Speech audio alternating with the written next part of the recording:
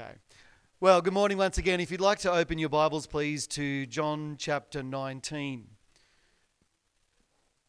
If you're visiting with us this morning, firstly, a very warm welcome. It's great to have you with us. We're currently in a series as we look at the 7 sayings of Jesus that he said from the cross. And today we come to, I think, what I would refer to as one of the most abused sayings of Jesus.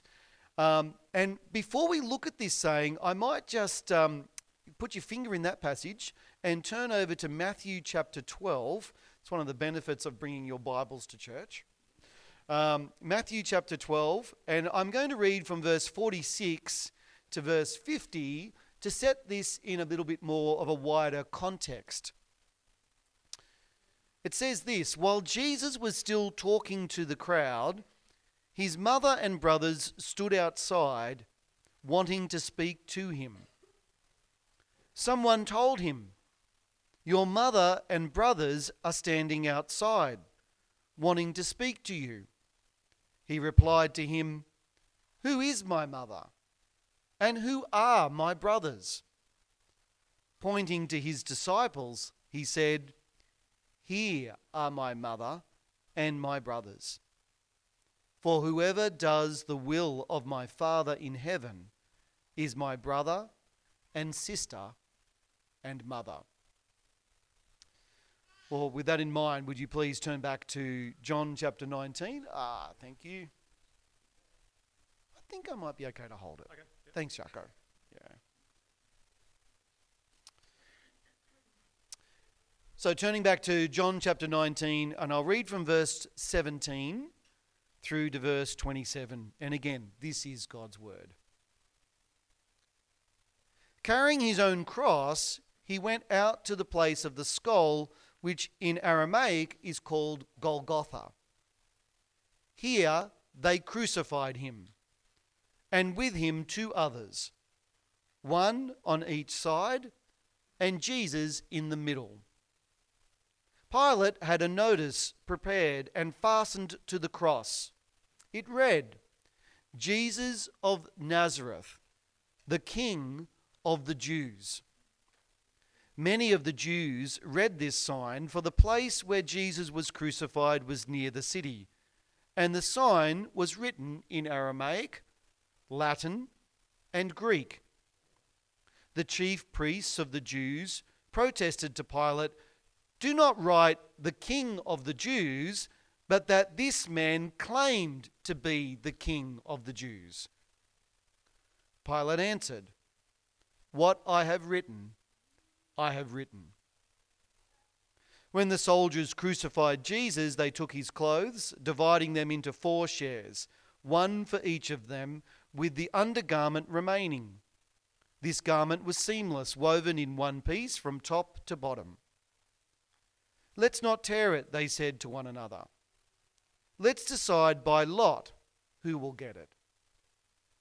This happened that the scripture might be fulfilled, which said, "They divided my garments among them and cast lots for my clothing." So this is what the soldiers did. Near the cross of Jesus stood his mother's sister, Mary, the wife of Clopas, and Mary Magdalene. When Jesus saw his mother there and the disciple whom he loved standing nearby, he said to his mother, "Dear woman, here is your son." And to the disciple, "Here is your mother." From that time on, this disciple took her into his home. Yep.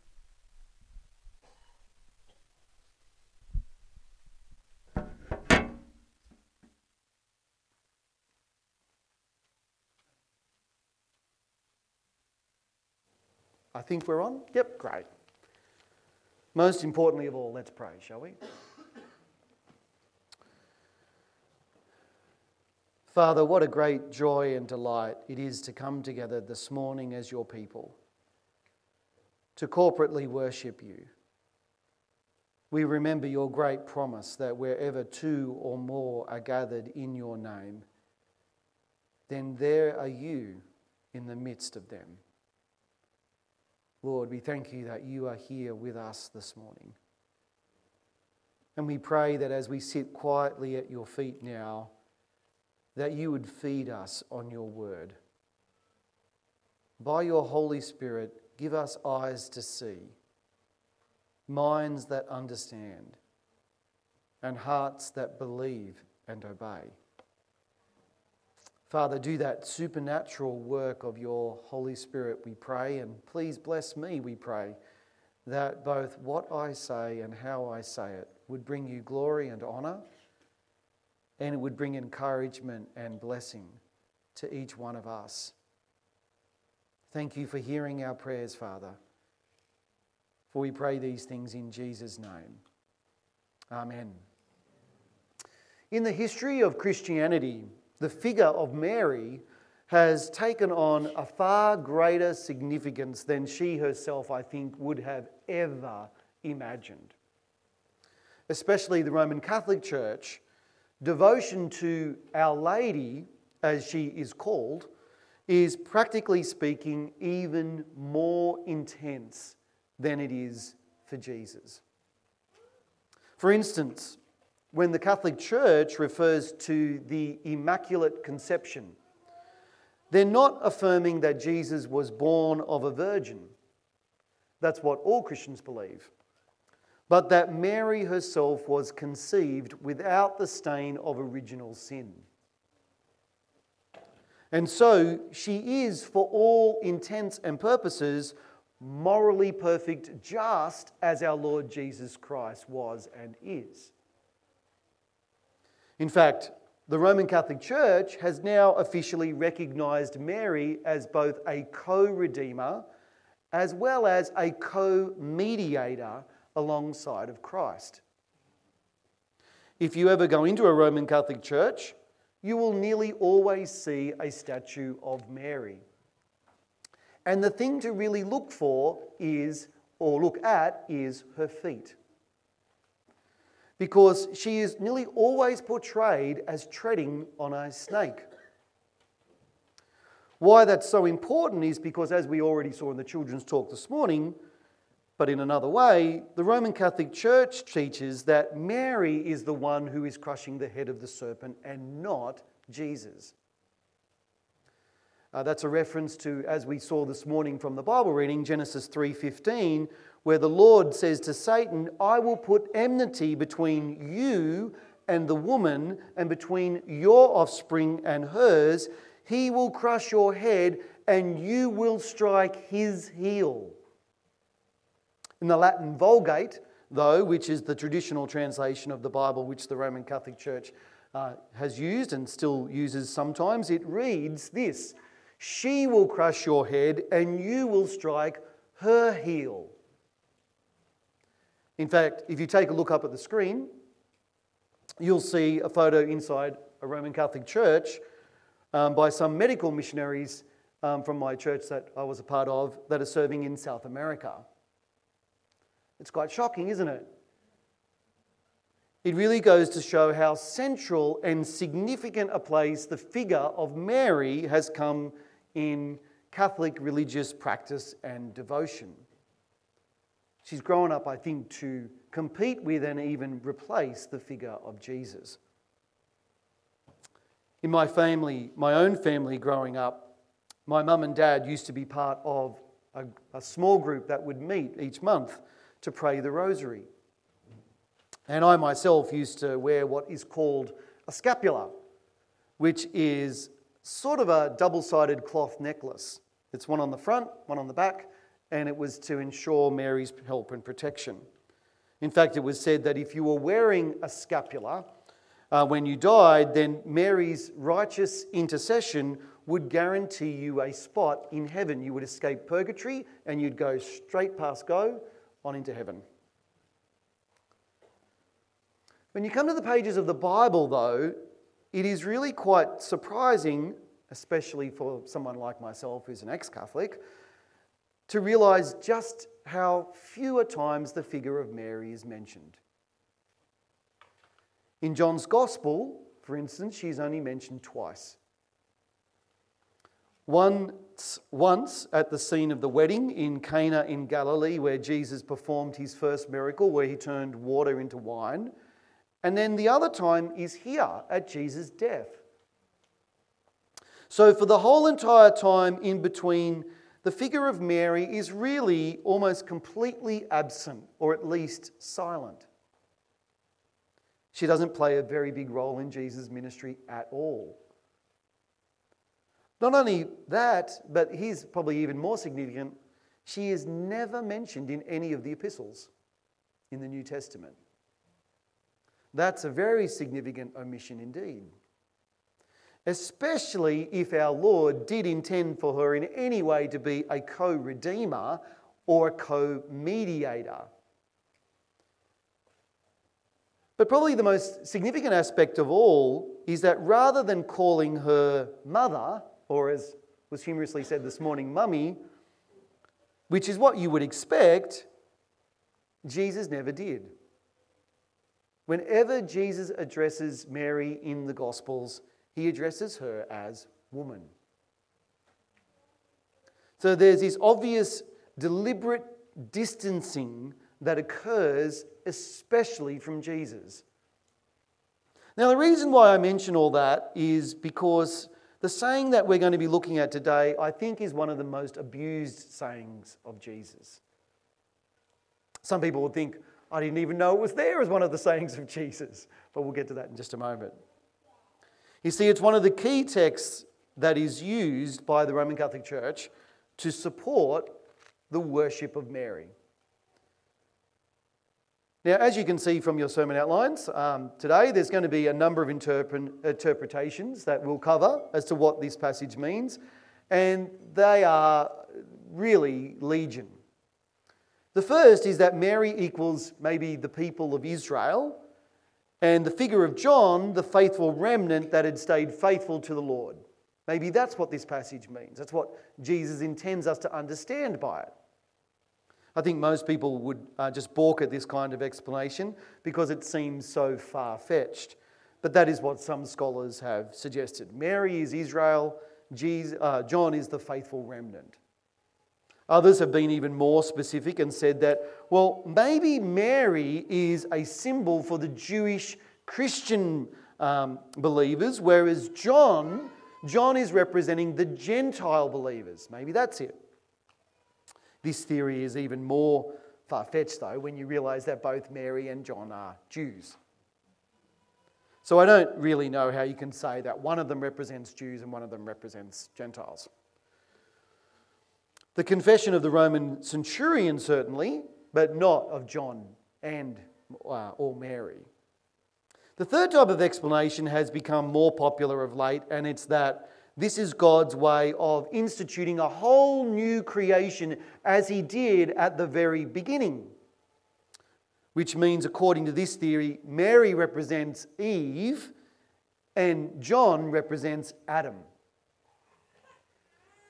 But that creates more problems than it answers, because Jesus doesn't say that Mary and John are to be husband and wife, but that Mary is to be John's mother, whereas John is to be her son.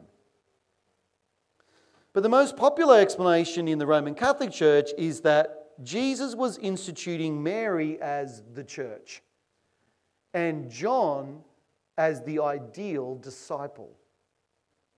And in so doing, he was creating a model for us on how all true believers were to relate to her from that time on.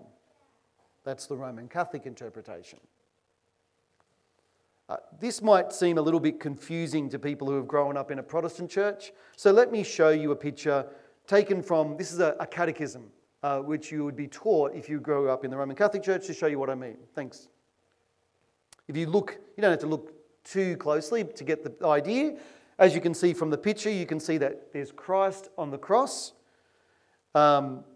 Flowing out of his side come all the benefits of his death, and it's flowing primarily through a priest, and then it's flowing through the priest's hands, through the chalice, And then significantly, before it reaches the families below you all, it comes through the hands of Mary. You can see how she is responsible for dispensing or mediating the grace of Christ to everyone. So according to Roman Catholic scholars, then, if you want to be a true disciple of Jesus, then you first of all have to come under the care, protection and provision of Mary. Let me just read to you a quote from a Catholic commentary on the Gospel of John. Quote, "Our piety towards Mary is also in the position that she takes at the foot of the cross an index of the place she will occur or represent in our redemption." When I asked my own parents about this growing up, my mum said this. This was her explanation of everything I've just said. If you ask your dad for something and he says no, what do? I ask you, Mum. She said, exactly. And in the same way, when your Heavenly Father, you ask him for something and he says no, you go and ask Jesus' mother.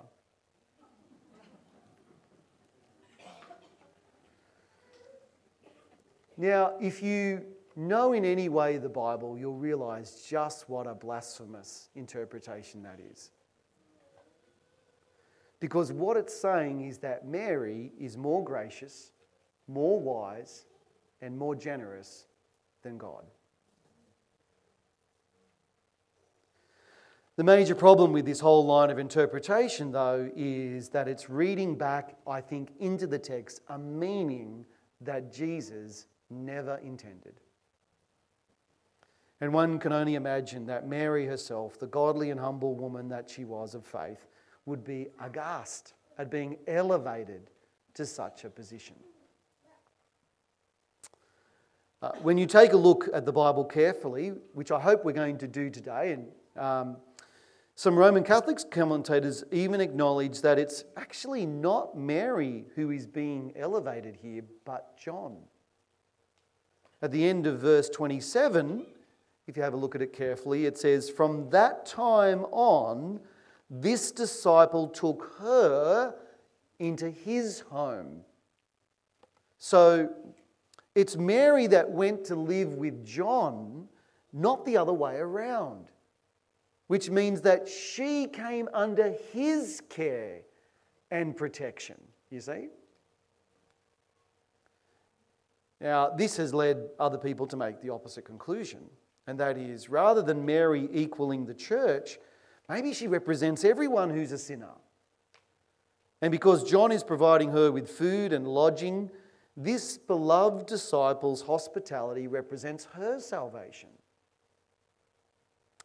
There really are a bewildering array of explanations and theories that are put forth, aren't there? So, what's the right conclusion? Well, it might seem pretty obvious, but what Jesus is doing here is he's simply saying to his mother Mary that John is now going to look after her. And conversely to his good friend John, that she is now his responsibility. And the point then, friends, is this, and I think it's pretty profound. Charity begins at home. Charity begins at home. What a great reminder that is for us as Christians. Sometimes we can be all spiritual and servant-hearted when it comes to church. We'll get here early and we'll put out chairs. But the real test of faith is how we behave at home when people are not looking. That just because Jesus is dying for the sins of the world here doesn't mean also that he's oblivious to our needs. It's really, I think, that simple. But when you really stop and think about it, it's really not out of place, is it? I mean, many historians have observed that Jesus is following actually the first century legal practice that was required on occasions like this. And so this fits perfectly with the original setting because Jesus was legally caring for those who were closest to him. Now, this kind of explanation might not seem all that profound or spiritual to some, but let me Let me try to argue and persuade you of why it really is. If you'll take a look at your sermon outlines, you'll see that there are three things in particular that I think we can learn as a result of what Jesus says here to John and Mary. The first is regarding Jesus' compassion. There's a wonderful quality that is being demonstrated here, that is Jesus' love and concern for other people, which is all the more telling and significant when you consider that in the midst of this intense suffering and pain, Jesus is caring for the needs of those that are closest to him. One author I was reading put it like this. He said, "There is something infinitely moving in the fact that Jesus, in the agony of the cross, in the moment when the salvation of the world hung in the balance, thought of the loneliness of his mother in the days when he was taken away." Jesus never forgot the duties that lay to his hand. On the opposite, we see the problem with the Pharisees, isn't it? They were so self-righteous and proud that Jesus rebuked them because he said that they had come up with this very pharisaical way of saying, well, look, mum and dad, whatever obligation, whatever duty, whatever responsibility I had to you is now korban. That is, it's a gift devoted to God. So you see, I don't need to share my responsibilities to you as my mum and my dad, because all of that responsibility, all of that devotion, that sacrifice, that service, that commitment, that's all now to God. And Jesus says to them, you hypocrites, you nullify the word of God, which is to honour your mother and father, so that you can practice your self-righteous religion. Jesus was here quite literally doing the opposite, wasn't he? He was experiencing hell so that we could go for heaven, but he never forgot those who were around him. And yet in the midst of this excruciating sense of abandonment, he still has time to care for those that are closest to him. Such is the compassion and the concern that our Saviour has for those who are his. There's a great passage in Psalm 68 which says, "A father to the fatherless, a defender of widows, is God in his holy dwelling." A father to the fatherless, a defender of widows, is God in his holy dwelling. God sets the lonely in families. He leads forth the prisoners with singing. But the rebellious live in a sun-scorched land. That's a wonderful promise, isn't it? Especially if you've never been married, or you've been married but are currently single again. The Lord is a father to the fatherless and a defender of widows. That is, those whom the world overlooks and forgets, the Lord God Almighty remembers.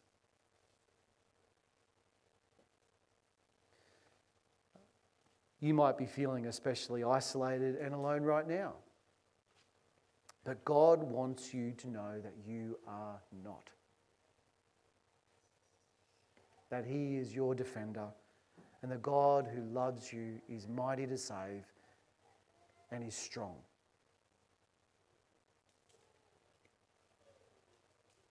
For in his loving providence, not only is he present with us, but he provides for us human companionship. He sets the lonely in families. He sets the lonely in families. It's part of the reason why it's so good to be part of a church. Because when our natural relatives might sometimes forsake us and abandon us, the people of God will act as his heart and his hands. It's also why it's so important that we strive to welcome those who have been estranged. That we welcome into our homes those who might not have any other place to go. Especially for those of us with families When we do things like that, friends, we are acting in exactly the same way that Jesus treated his own friend and earthly mother. We are not only honouring God, but we are being truly Christ-like. The second point that I'd like to make follows on from this, and that is the challenge that he sets forth to both Mary and to John. When you stop and really consider it, there is something intensely personal about what Jesus is saying and doing here. I mean, to his mother, Jesus is gently but firmly telling her not to cling to him as her son. Any mother that's here knows what that means. Remember, at the very beginning, Mary was warned that a soul will pierce her own spirit too. In other words, she's not to be defined by her loss, or so defined by it that she fails to love and care for others. Now, that is an absolutely huge challenge to make. I can't think of too many things more heartbreaking than burying a child. But what Jesus is saying to Mary is there is more to do. There are people to look after, to nurture, and to bless. That's a very powerful and challenging thing to say. Because, friends, we must never be so devastated by our sadness that we no longer seek to serve. You see Jesus' challenge? It's the same with the Apostle John. What Jesus is saying to him, remember? You've got to remember James and John, the two sons of thunder. John was one of the disciples that wanted to be first. In fact, it's quite funny when you think about it. They'd asked their own mother to go to Jesus, right, to ask him to say, can you let us do whatever we want? Give us whatever we want. And Jesus said, okay, what is it that you want? Oh, we want to sit at your right and your left. We want the glory. Looking up at the cross, and especially the thieves on either side of him, one on his left, one on his right. I wonder if John then recognised what that meant. That glory comes through suffering, not just through positions of power. Remember how though John wanted to be great, that is, well, this is what it means to be great. It means to serve. Look after my mum.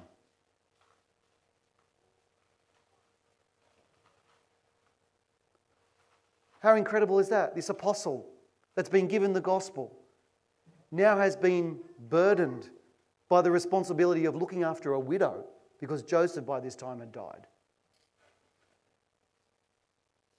According to church tradition, John and Mary lived in the same house in Ephesus until their deaths. There is something very poignant and far-reaching in what Jesus is doing here. He is giving to his beloved disciple a responsibility that, humanly speaking, would have really weighed him down. Oh, by the way, I think the reference to the beloved disciple is not necessarily John's proud way of going, well, I'm the one Jesus loved. But he doesn't even tell you his name by the time he writes the gospel. He has so humbled himself that his claim to fame is that he's loved by Jesus. That's it. He doesn't even refer to himself as an apostle, but as simply an elder. It would have definitely curtailed the freedom he might have hoped he might have had in taking the gospel to the ends of the earth. How are you going to do that when you've got to care for a widow? God, in his infinite wisdom and providence, as we see now in hindsight, does incredibly more than he could have ever imagined or asked. Especially when he's in solitary confinement on the island of Patmos, where he writes the book of Revelation. But the strange and wonderful thing with God is that caring for elderly parents or looking after extra children, please hear me, friends, is never a burden and never a hindrance to serving God. In fact, it's right where God has you. You are being more Christ-like there than you are being a missionary in Thailand. If anything, it's actually a living manifestation of what the gospel means. Of practically speaking, extending to others the service and the grace that has first been shown and given to you. When the Lord places you in that kind of situation, a terrible but glorious thing happens though. And that is all of the hidden and insidious idols that were hidden even from you are suddenly exposed. Idols of comfort, of control, of being a workaholic, of money, of materialism, of selfishness. Very hard to keep worshipping those idols and look after each other. All kinds of ugly expressions of sin come to the surface and are given expression through our anger and our frustration. That's the lesson John had to learn. That serving Jesus went hand in hand with serving others.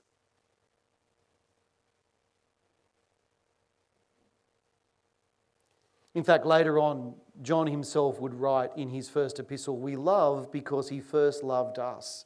If anyone says, 'I love God,' yet hates his brother, he's a liar. And the truth is not in us. For anyone who does not love his brother whom he has seen cannot love God whom he has not seen. And he has given us this command: whoever loves God must love his brother."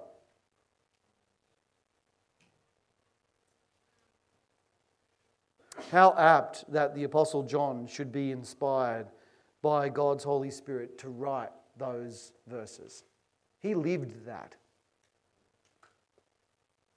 In fact, there's a saying in church history that at the end of his days, John was carried into church on a stretcher. He couldn't walk anymore. And all he would say to the congregation is, "Love one another.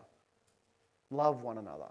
And they'd say, "Why?" It's like a grandfather that only has the one thing to say. "Why are you saying that?" He says, "Because that summarizes everything that the Lord has commanded us. Love one another." But you can't love unless you know one another. Unless you're in relationship with each other.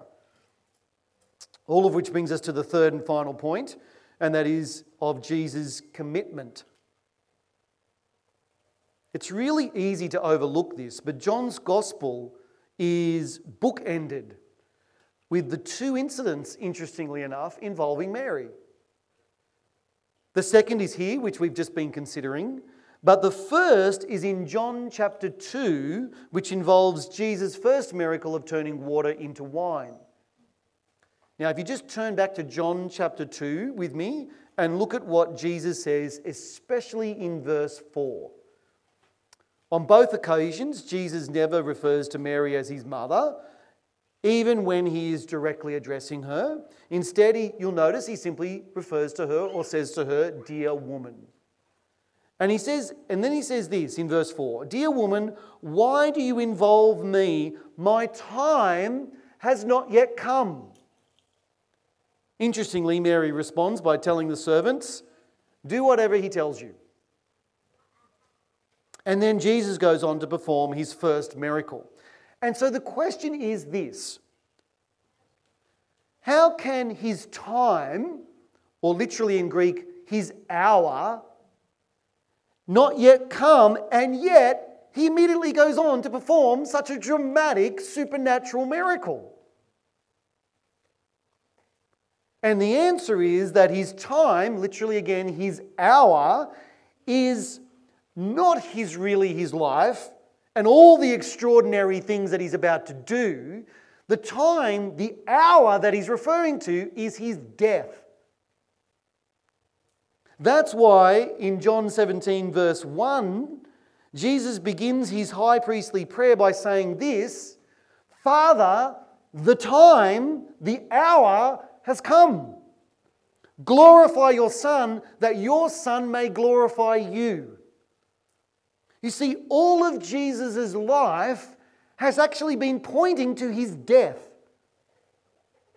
Right from the very beginning, it has been all about this very, very specific end. That he would die on a cross to make atonement for sin. That he is the true temple and that he would be destroyed and that only to be raised again in 3 days. That's what everything is pointing to. And it's at this time or this hour of his life, just before he dies, that he detaches himself from everything in the world. Which is why John says at the end of verse 27 now, notice this, that from that time, again, that hour, this disciple took her, Mary, into his home. Because this was the hour of salvation. And not even the precious relationship of a mother and her son could come between Jesus fulfilling the Father's will. Now you could still ask, but why does Jesus hand Mary specifically over to John? But again, I think the answer is found through a careful reading of John's Gospel. Turn back to John chapter 7 verse 5. It's only one verse and we're simply told this, which is quite a staggering thing to think about. Even his own brothers did not believe in him. Mary believed in him, but his own brothers didn't, which means not only was Mary a widow, because Joseph has died and is no longer on the scene, but Mary is alone even in her own family in trusting in Jesus when the rest of her children do not. Now, there is a profound challenge for anyone who follows Jesus. And that is, you must love him more than anyone else. The order is this: Jesus, daylight, someone else. That's how big the gap is. More than parents, more than children, more than your own spouse, Jesus calls on us to have total commitment.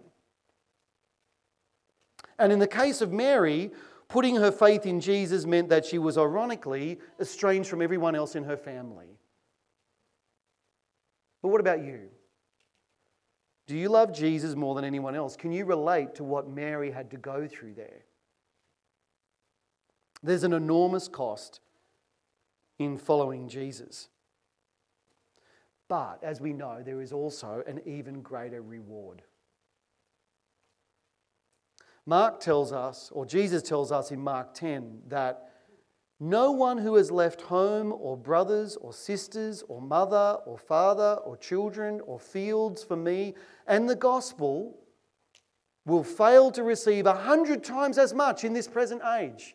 Homes, brothers, sisters, mothers, children and fields, and with them persecutions.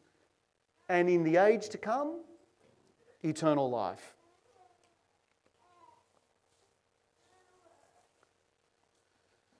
When I decided to follow Jesus and when I came to a biblical understanding of the gospel,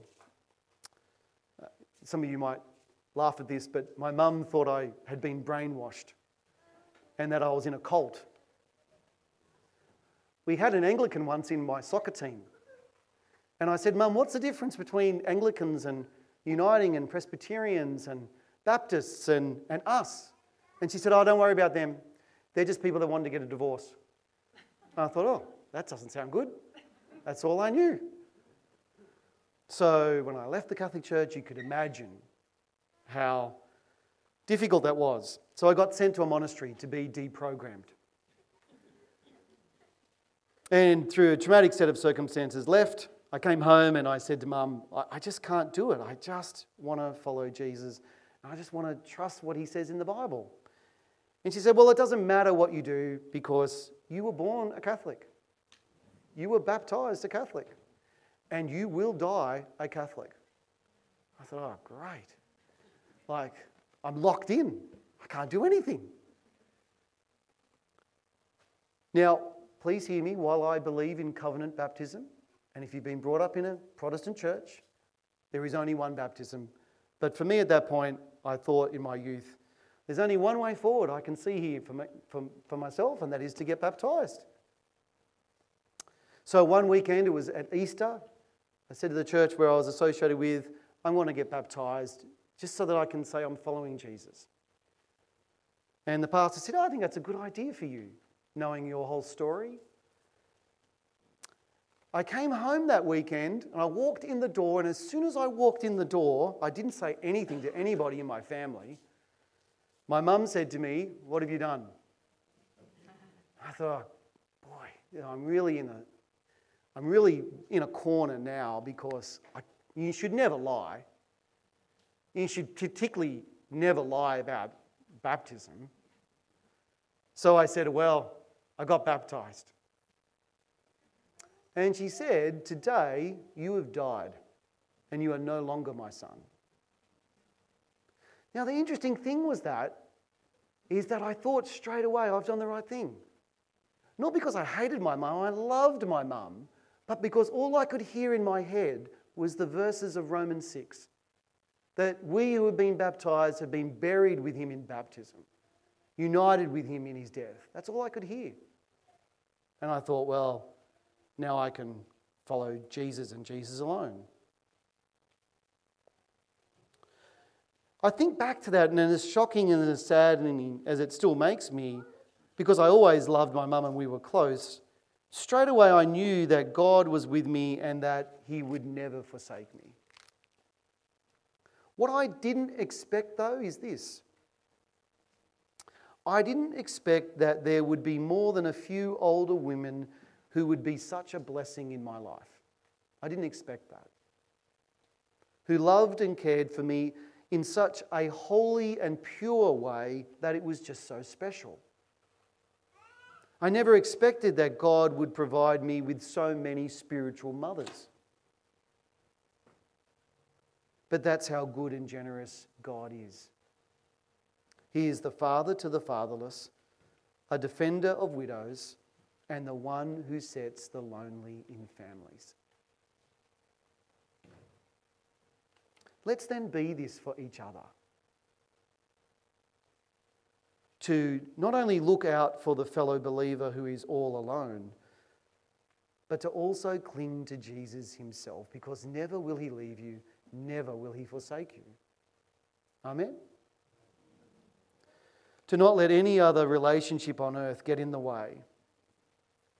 For we do have a Father in heaven who has loved us with an everlasting love and promises in his word to never let us go.